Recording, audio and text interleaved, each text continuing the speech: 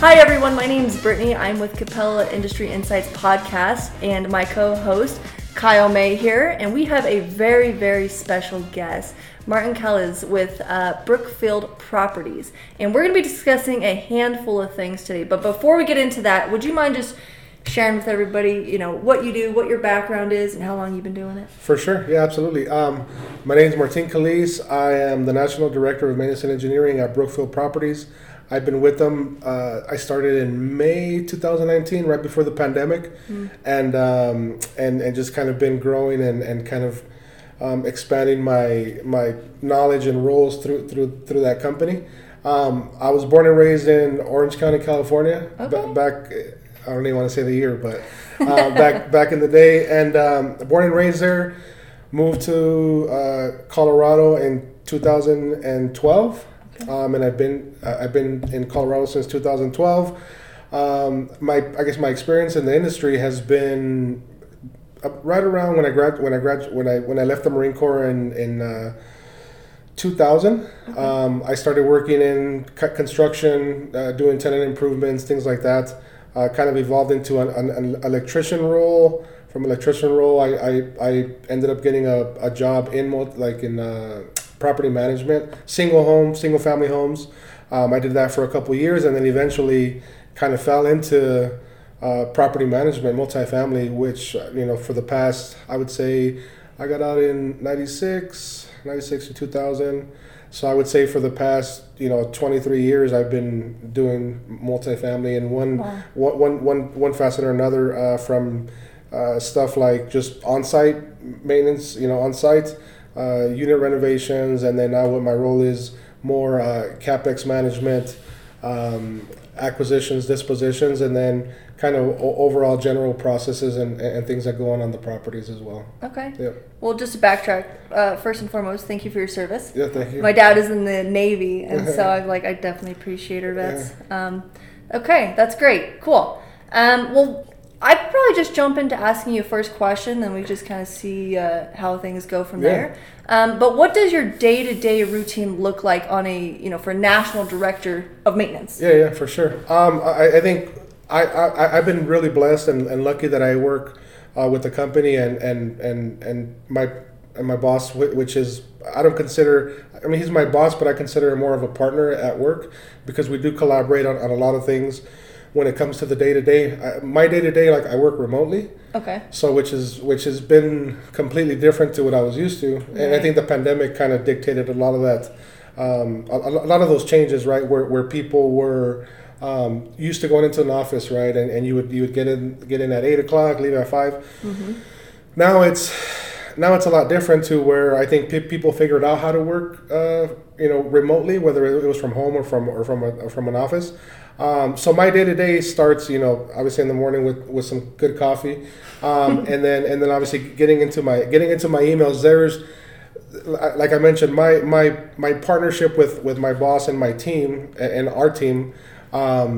It's really collaborative, right? So I think my day-to-day is different, which is probably why I love what I do, because I don't go into the office and do the same thing every day, right? There's always something different. There's always different needs that our company has, right? And I think trying to prioritize those needs is I think where my first thoughts come, every day. So kind of prioritizing my day, obviously checking emails, making sure that I directly have a few different regions that I'm directly responsible for. Which regions are those? It would be Tennessee, Dallas, Houston, and then we had Denver, which we're currently doing some stuff here in Denver. But those are directly tied to me. And then, but then I also support the rest of the country on anything else again related to CapEx, acquisitions, disposition, things like that. So my day-to-day starts with emails and just trying to prioritize what that day is going to look like. Eventually, again, right now, I think we're getting into a lot of calls during the day with different properties, different things. It's hard for me to try to narrow this down to just one area, but I literally again, because I do partner with my boss so well, is that there's things that he might need right that day that I need to kind of pivot to, right, or things that I need that I need to concentrate on. So I mean, it's basically, everything's related to the day-to-day operations of maintenance and engineering, which I think for me it's like that's basically our goal, right? Is to make sure that we can provide our customers, like a beautiful place to live, a comfortable place to live. So from a maintenance perspective, like how do we accomplish that? So I know that's kind of vague, and it's kind of, but again, there's so many things that I touch, that it kind of, but my overall goal is just to make sure that we're supporting the maintenance and engineering teams. No, it seems like you definitely have a lot of things. You're doing a lot. Do you prefer like working from home, or do you prefer being in an office environment? Like the other day when it was snowing, I prefer working from home. Get all comfy. But when I'm, I like the office atmosphere. I like the I'd say brotherhood, but the I don't know, just the interaction with people. Interaction over the like Teams and Skype and things like that is great.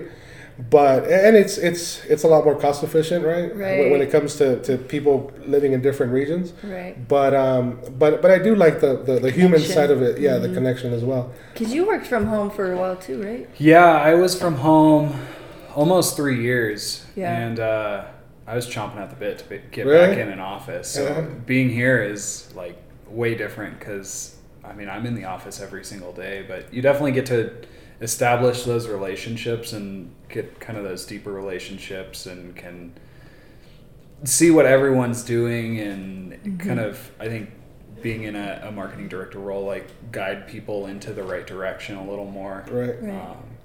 But yeah, I mean, there are definitely aspects of working from home that I miss, like walking the dogs in the daylight is one of them. I think my biggest one is when I would work in an office environment. Like I'm a foodie. Like I like to find. I like to eat. Snacks. Yeah. And when you're at home, it's like you're stuck.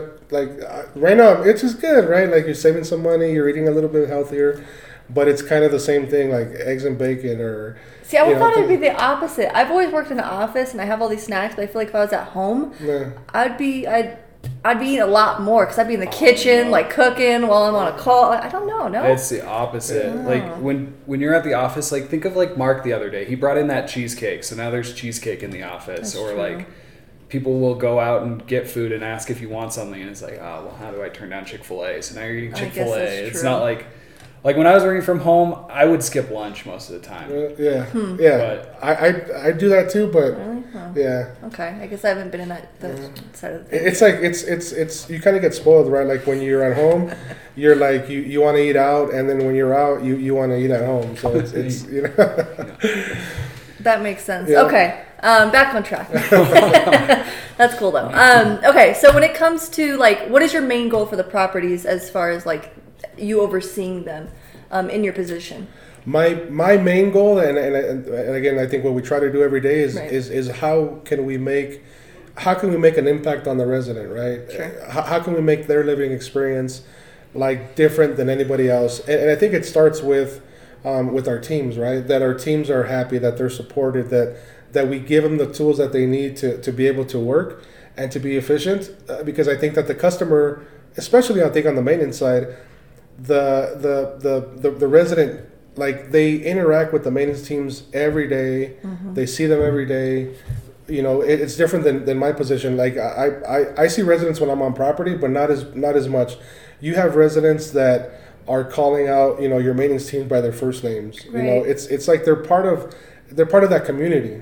So I think my biggest goal is to see how can I make our property teams successful by providing tools, by providing support, by providing, we were having a conversation the other day kind of internally and kind of thinking through, well, how can we make our teams as efficient as possible so that they have time to make sure that they serve the customer as best they can, right? So that they're not on the computer struggling to complete work orders. So we're really trying to find policies or processes that can help with that, right? Like closing out work orders on your Yep. mobile phone, right? To where they don't have to sit in the office for an hour every day, and which typically back when I was on site, like we would start the day, kind of an hour in the morning, opening and printing out work orders. You spend another hour at the end of the day closing them out and putting your notes. To where now it's like you pop it up on your phone, you see what the resident needs, you close it out, and from there it triggers like communication to the resident. Hey, your work order's been closed, and I think that side of it, the resident feels like they're being more attended to, Yep. and I think it provides better customer service because at the end of the day, that's where our check comes from, basically, right? Because if we didn't have residents, then where would we be at, And these are their homes. I mean, this is like, it's like a business, but it's also, these are people's homes. They want to feel comfortable. They want to feel like their needs are being met, that they've got a good team around them. They can count on them. Right. So yeah. For sure. Yeah. Is that kind of the same on your side? Like kind of because you guys are from a contractor's role. Like how do you feel that impacts the properties and the residents? I think a challenge for us is a lot of times we're working with property owners to renovate a unit. Mm-hmm. So a lot of times we'll be renovating low rent properties into nicer properties. And so a lot of times we get some negative feedback because sometimes we're pricing out people in the area. And so that can be a challenge, especially when we're out looking at units. And if it's an occupied unit that we're looking at, we get some negative feedback from those people who have told us, we've heard in the past, don't renovate this. I'm not going to be able to afford what you're doing. Right. But we really live by the motto of improving assets, enhancing lives. And while we may be pricing some people out of units, for the new people that are moving in, they're getting exceptional quality and much nicer place to live. And so it's definitely a balance of keeping in mind the people who are currently living there as well as the people that are going to live there. Right. And right now we're trying to kind of give back in other ways. We're starting to look into developing affordable housing in some other areas so that we're not only helping these Class A and B properties, but we're also creating affordable housing. So we want to help the community of Colorado and wherever we're operating as a whole, as opposed to just kind of focusing on one class of property. Because you guys do work throughout the country, or is it just Colorado? Yeah, we're all over. We're in Colorado, Texas, Arizona, a lot in Florida. We Washington, just got our we're going to license Oregon in tomorrow. Washington, yeah. So we're all over. We definitely have deep roots in Colorado and Arizona, I would say, but we tend to go where our client needs us, where there's a need, and where we know we can bring the most impact with our specialty. But and that's the other thing too, is like he was saying, bounce off that as far as our systems of our main goal or our objective, making sure that things happen, they flow the right way, right? Is making sure mobilization is properly set up, making sure that we're keeping in mind the residents, because we're not going to renovate 200 units at once, right? We might do a pocket at a time or something. So we're making sure that we're mobilized the right way, making sure that our dumpsters, everything's set up right, we're cleaning up after ourselves.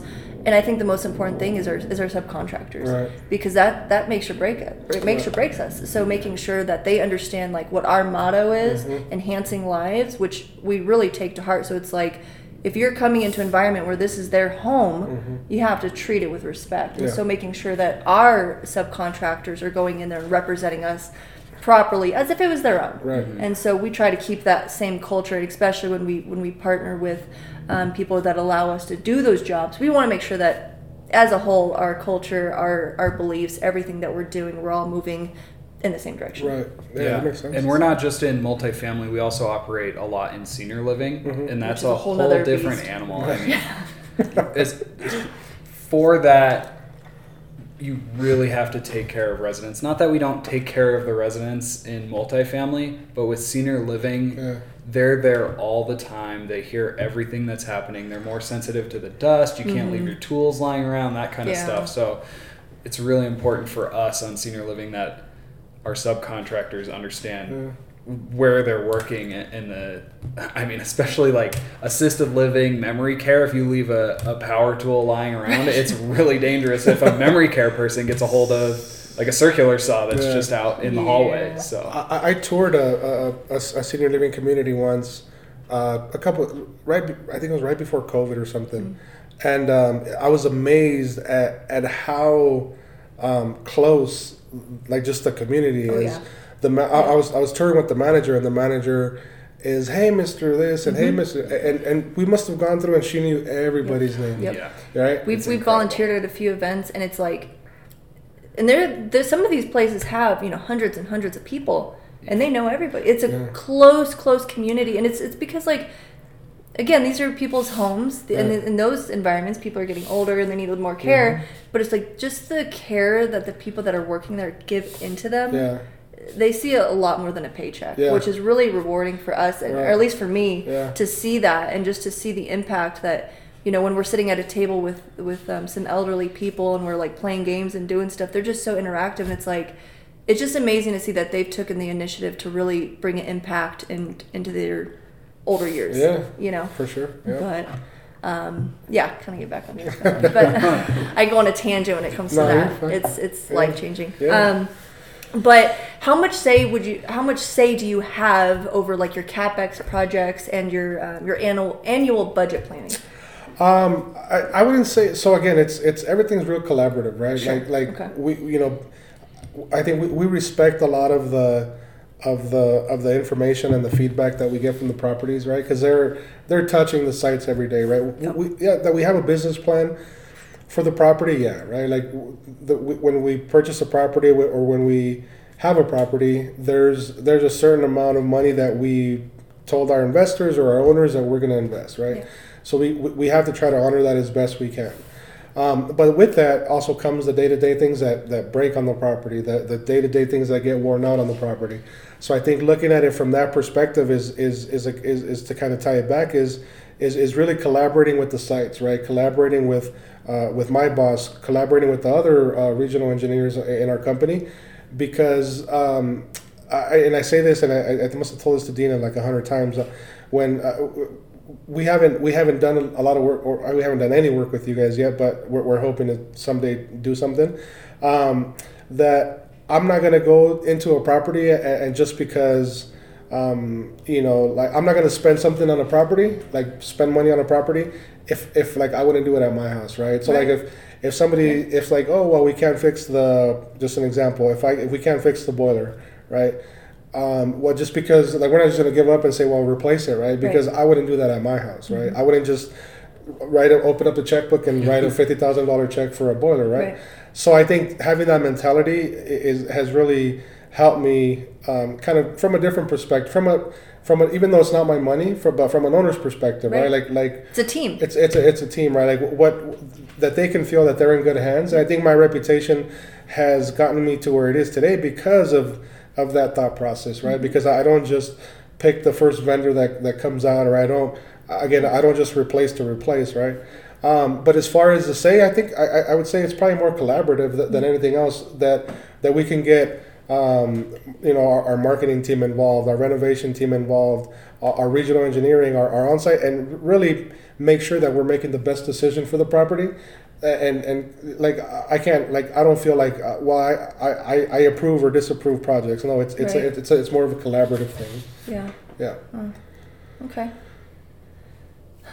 That's interesting. I don't have too much to say on that. I mean, I feel like it just says a lot about your guys' company. Yeah. That you're literally treating it as if it's yours. And I think that makes a big difference in a company, whether you're going to make it or break it long term. Yeah. Because if you stay, I guess, not stay in your lane, but you just kind of have your blinders on, it's like me and no more, right? Then it's like, how far can you really get? Right. Well, you can make it easy. I think taking the easy route would be to get the first contractor that comes in and gives you whatever price, right? Like that's the easy way.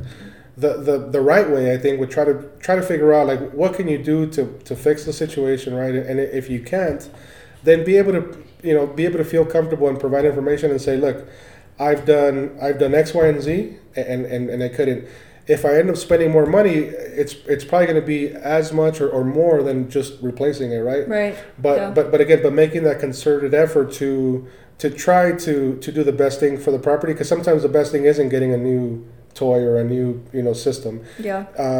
Sometimes that investment, I think, obviously affects the bottom line, right? Like you if you're spending money, then then sometimes your return's not going to be what you wanted at the end of the year. Yep.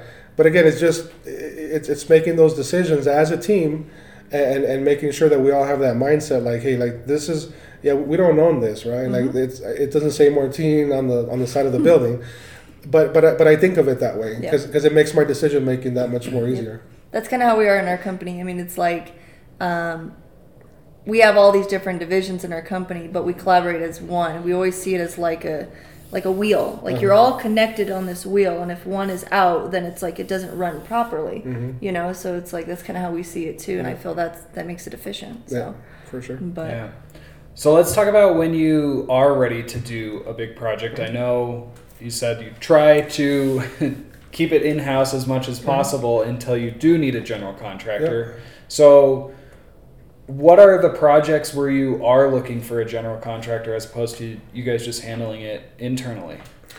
Well, I think the complexity of the project kind of dictates some of that sometimes, right? Mm-hmm. I mean, I can think of a project that we were doing here at some of the properties in Denver where we had leaks and from the balconies that were existing on the property.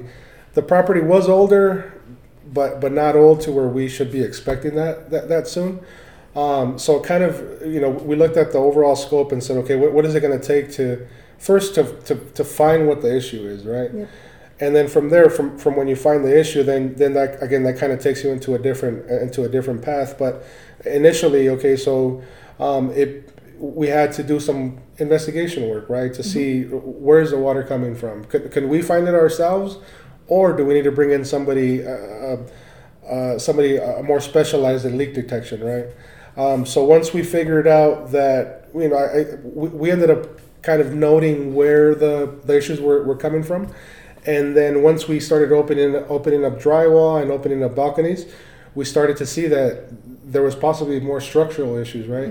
Well, when you're dealing with structural issues, like you want to, you don't want to compromise the integrity of the building, right? Like you don't want to just cut a 2x4 or cut a piece of wood and now the building, like you've taken structure off of a load-bearing wall or something, right? Mm-hmm. So to me, it's more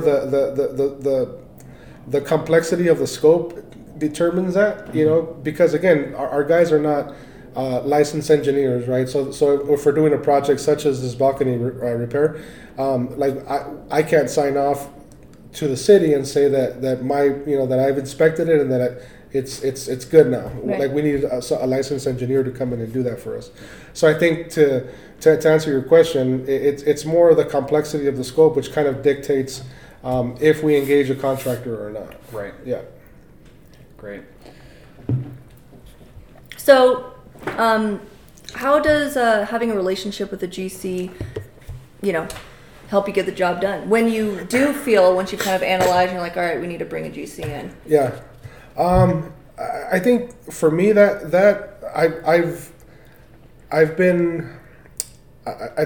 had exposure to a lot of different contractors, right? Sure. I mean, there's contractors that say they're contractors, but they're not contractors. They're like two guys in a truck. They're like two guys in a truck, right? But I think for me, the most important thing, even if it's the two guys in the truck, it's the trust, right? It's if you're going to tell me that you're going to do something for a certain price, and we agree on that, then that's what I expect back. Yeah. I don't expect anything more or anything less.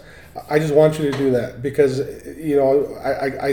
we like to be as thorough as we can in up front to make sure that we can develop a scope that is detailed out as best we can to complete the job, but also thinking in like how it's going to impact the resident, right? Right. So when you're, say for example, right, when you're doing a bunch of concrete replacement and you end up doing concrete replacement like in front of somebody's garage, like you want to make sure that that's communicated to the resident, because if they show up and there's a big old hole in front of their garage, they can't get in. There's 6 inches of snow outside, or something, or it's raining or whatever.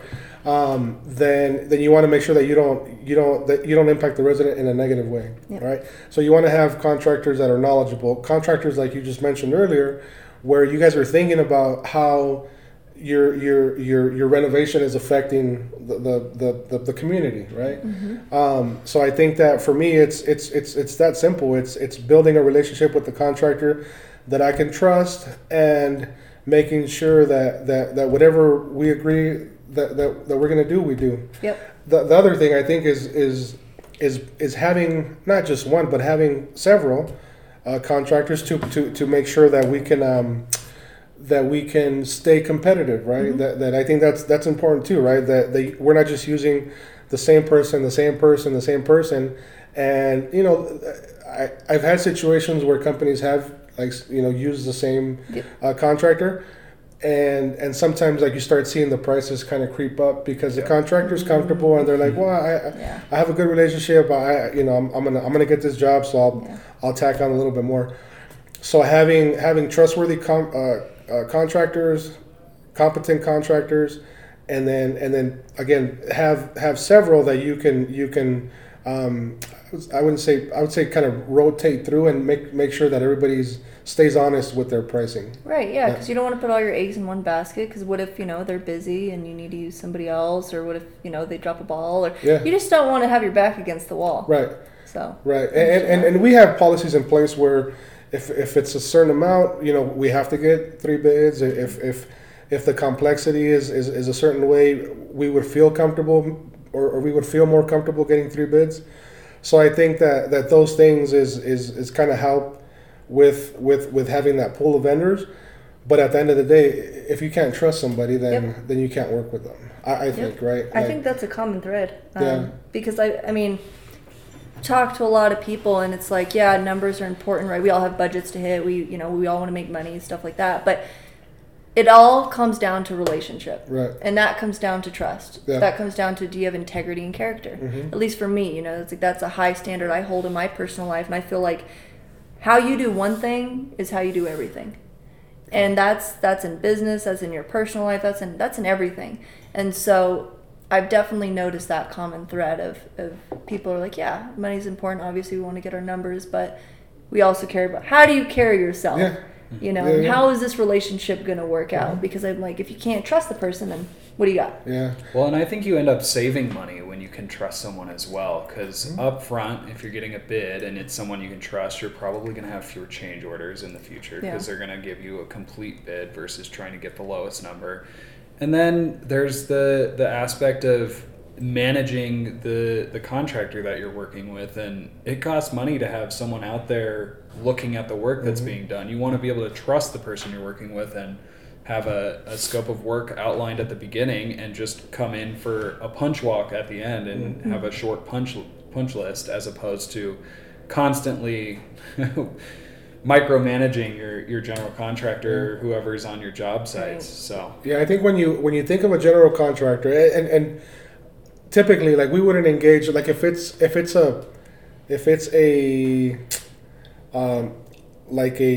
plumbing specific project, or if it's an electrical specific project, or drywall whatever it is, and that goes back to the complexity of the work, right? If it just involves one trade and it's not that crazy of a scope, then you engage that specialty, right? When there's different that there's plumbing involved, that there's electrical involved, that there's structure involved, then you number one, you probably want to bring in somebody that can manage those trades, right?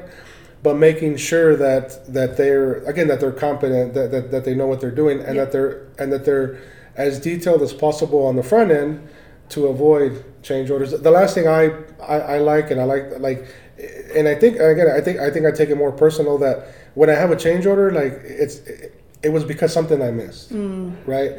So I take that more personal and kind of overseeing it. And if it happens once, it's going to happen, right? We're not perfect, right? But I do like to learn from those things and see how can I make sure that it doesn't happen again. And with the years I've been lucky to be in this business, I've had some experiences where I try not to make the same mistakes twice because it costs. Again, yeah, it's not my money, but it's somebody's money, and I don't like to play with people's money. When I was you were saying about how you carry yourself, right?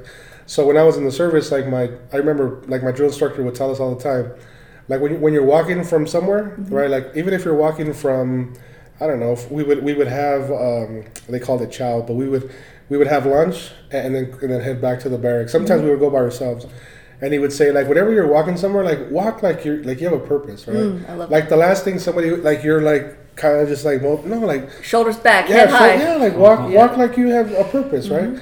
And so when I'm dealing with people, for some reason, that's the reason, but I was looking at, like... will do that to you. like, how is this guy, like, how is he carrying himself, right? Like, if he's walking up and he's, like, he's looking for his pen and he's like, he's trying to find his glasses. And I could see where this is, we're going to get 10 change orders just, here. That's a good point. But just, again, and you don't have to have the fanciest truck. You don't have to have the big name on the truck. No, man, it's just, like, carry yourself well, do what you say you're going to do, and everything else will work out. Yep. Yeah. I love that. That's a good analogy and good way to put it. That's awesome. Walk like you got a purpose. Yeah. I feel like I've heard that from somewhere. I don't know where I heard that, but... Yeah, he told us a lot of other things, but I don't know. I don't know.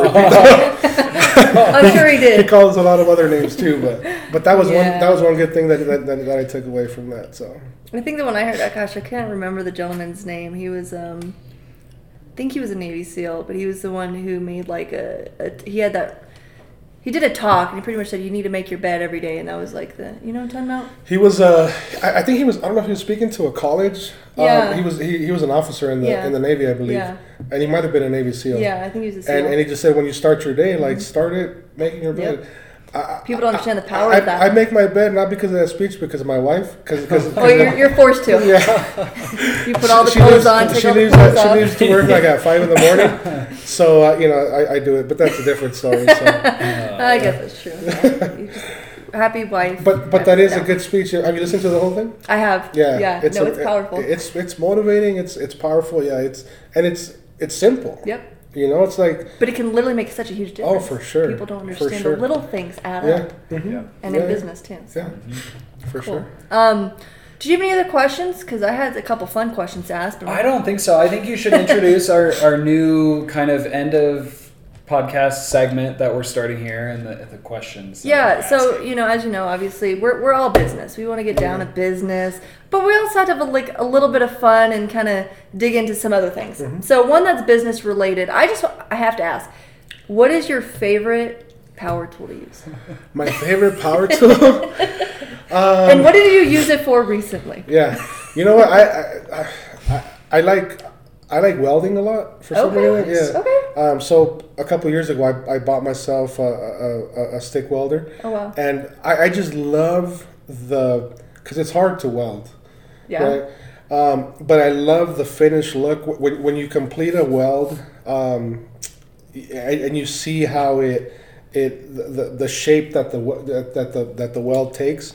To me, that being able to and I want to say perfect it because I haven't perfected it, but being able to make it look somewhat decent, I think is great. That might be like a part tool that I don't use every day, but I think that's one that I. What did you think use recently? That recently.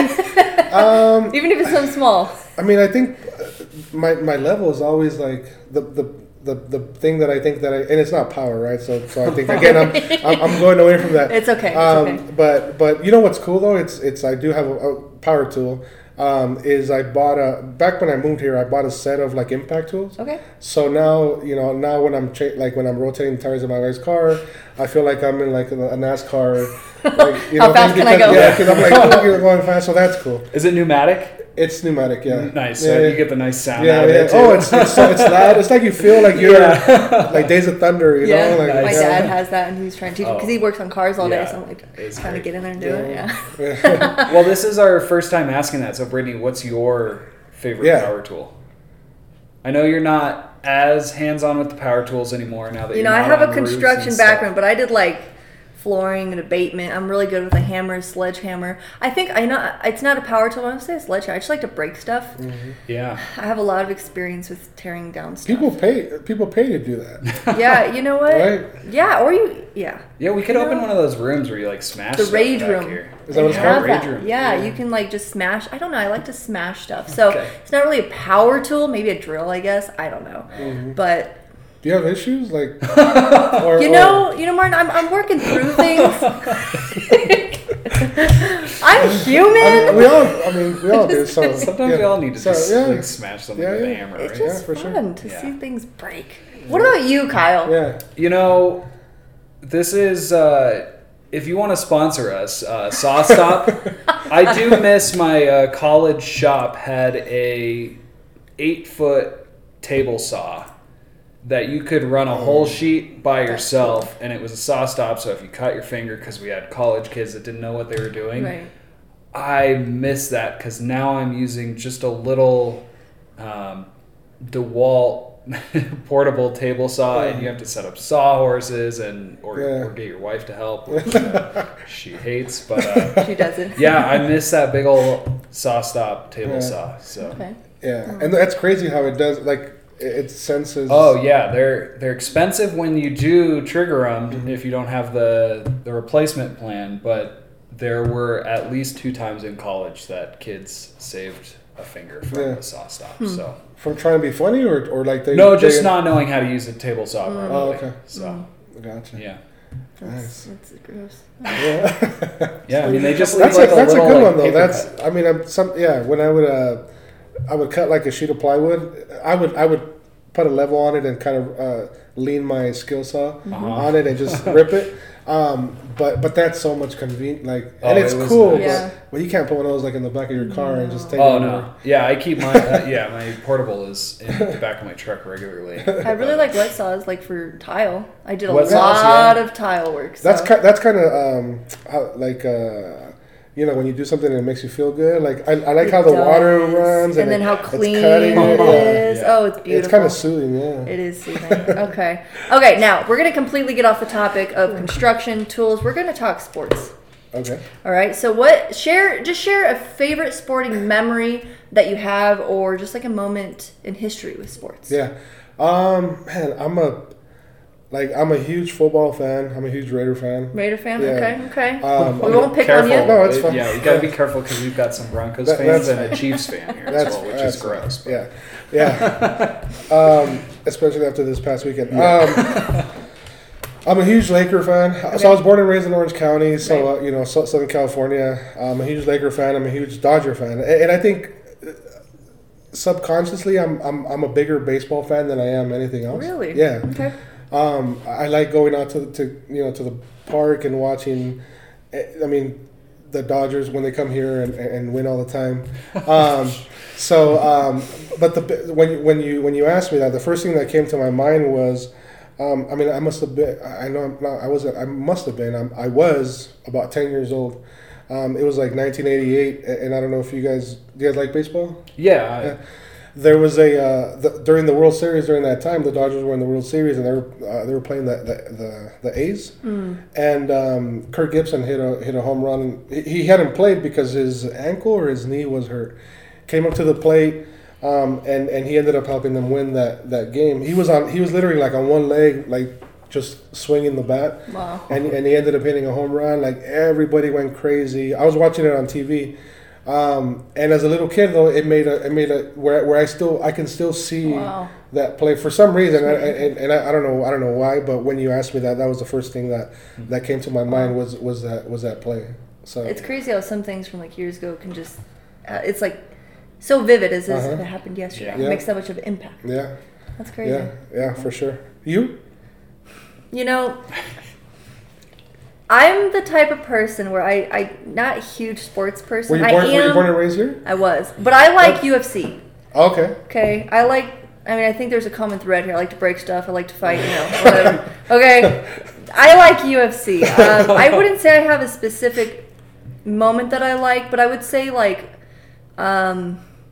as far as a fight that I've seen, but I think one of the most impactful moments for me was when I used to train up at a 303 training center I don't know if you guys heard. It's a MMA gym, but Rose, she's a fighter. I don't know if you guys know who that is. She's like the bald-headed girl, and she's short and whatever. Anyways, her husband was the one training me, and I had no idea. They're professional UFC, like they're in the UFC. Mm-hmm. And that was a very impactful moment for me because of the way that he was training. Really what he said is, if you don't hit the bag, get out of my gym. It was crazy. But I'm like, just the intensity of it, but just the collaboration, how close people were in the gym, and just to see these people that were like professional fighters, and like I had the opportunity to, I guess, get the thought process of how they train, of how they think, of how they fight.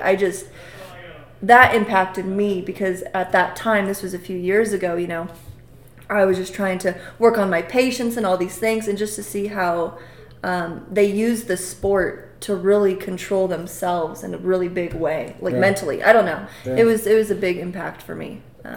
It's crazy because I was watching a video, and you're talking about like intensity. I think at that level, it's you're born with it. You know when to turn it on. Like, you know, you have to turn it on. I was watching a video, I believe it was like the UConn girls basketball coach that was talking to the players, and he was saying that, and he was real calm. He wasn't yelling or nothing, but he was telling them how, and like intensity, like they don't need to coach that, right? Like you either have it or you don't. Yep. And he said, and they pick players that know that they have that, so that when it comes to it, all their coaching is really game plan and technique and things like that. But there's certain people that just know when to turn it on, and that's actually cool because I think that impacts like at your work too, right? Like you again, and carry how walk like you have a purpose and all that stuff. I think the way, like, you need to be a little intense at work, right, to make sure that you can. And not like like just breaking stuff, right? But focus, right? And really, again, I've been lucky that I've been in this industry for a long time, and I love what I do. Anybody that asks me, if we start talking about work, like I'll talk to you about work all day. Talk to you about sports, talk to you about everything, but work, because that's something that I do every day, all the time. So, but that's a good one. How about you? I have one that you may like. I have a lot of sports stories. But my dad and I used to have season tickets. This was back in like the Mello era to the Nuggets. Okay. And is this where you guys almost fought people? It is. Yeah. Oh gosh. Yeah. And so, as I'm sure you know, the Nuggets and the Lakers used to get matched up in the playoffs quite a bit. So we had season tickets, and we were close with everyone in our section. Well, the people that sat behind us decided to sell their tickets to some Lakers fans. Okay. And so it was a Game 5, Game 6 situation, really tight series, and the people sitting behind us, these Laker fans that bought the tickets, had a Kobe MVP sign. And at the time, I've got to be like 11 or 12 years old, and they're just screaming and hollering the entire game, shouting Kobe MVP, and it was in our house. And my dad leans over to me during a commercial break and says, "You should rip their sign up." 11, 12, young, impressionable, will do whatever my dad says at the time. So I stand up and I grab this sign, and I tear it in half and throw it in the air. Wow. And these two guys were ready to just beat the crap out of me and my dad. They were shouting, screaming. Well, Argus security sees that happening, and they come down and escort the two Lakers fans out. And the entire section was just going nuts, cheering for us, giving me high fives, all that. Of course, the Nuggets lost to the Lakers because that's what happened back in the day. But yeah, that's my Lakers. Impressionable. Time I always remember when my dad almost got me jumped. Beat up by some Lakers fans. You probably feel horrible about that today, though. Yeah, I don't feel great. It's kind of a ridiculous thing to do. I was like, come on, Dad. Why would you make me do that? Yeah, that's fine. But cool. So. Well, we really appreciate you coming on set, coming out here and just sharing just pieces of wisdom, thought process. I know this is going to help somebody that just, maybe is trying to figure out their processes, trying to figure out what they want to do, whatever the case may be. We appreciate you coming on here and just chopping it up with us for a little bit. Thank you. Yeah, appreciate it. Thank you. Yeah. Thank you.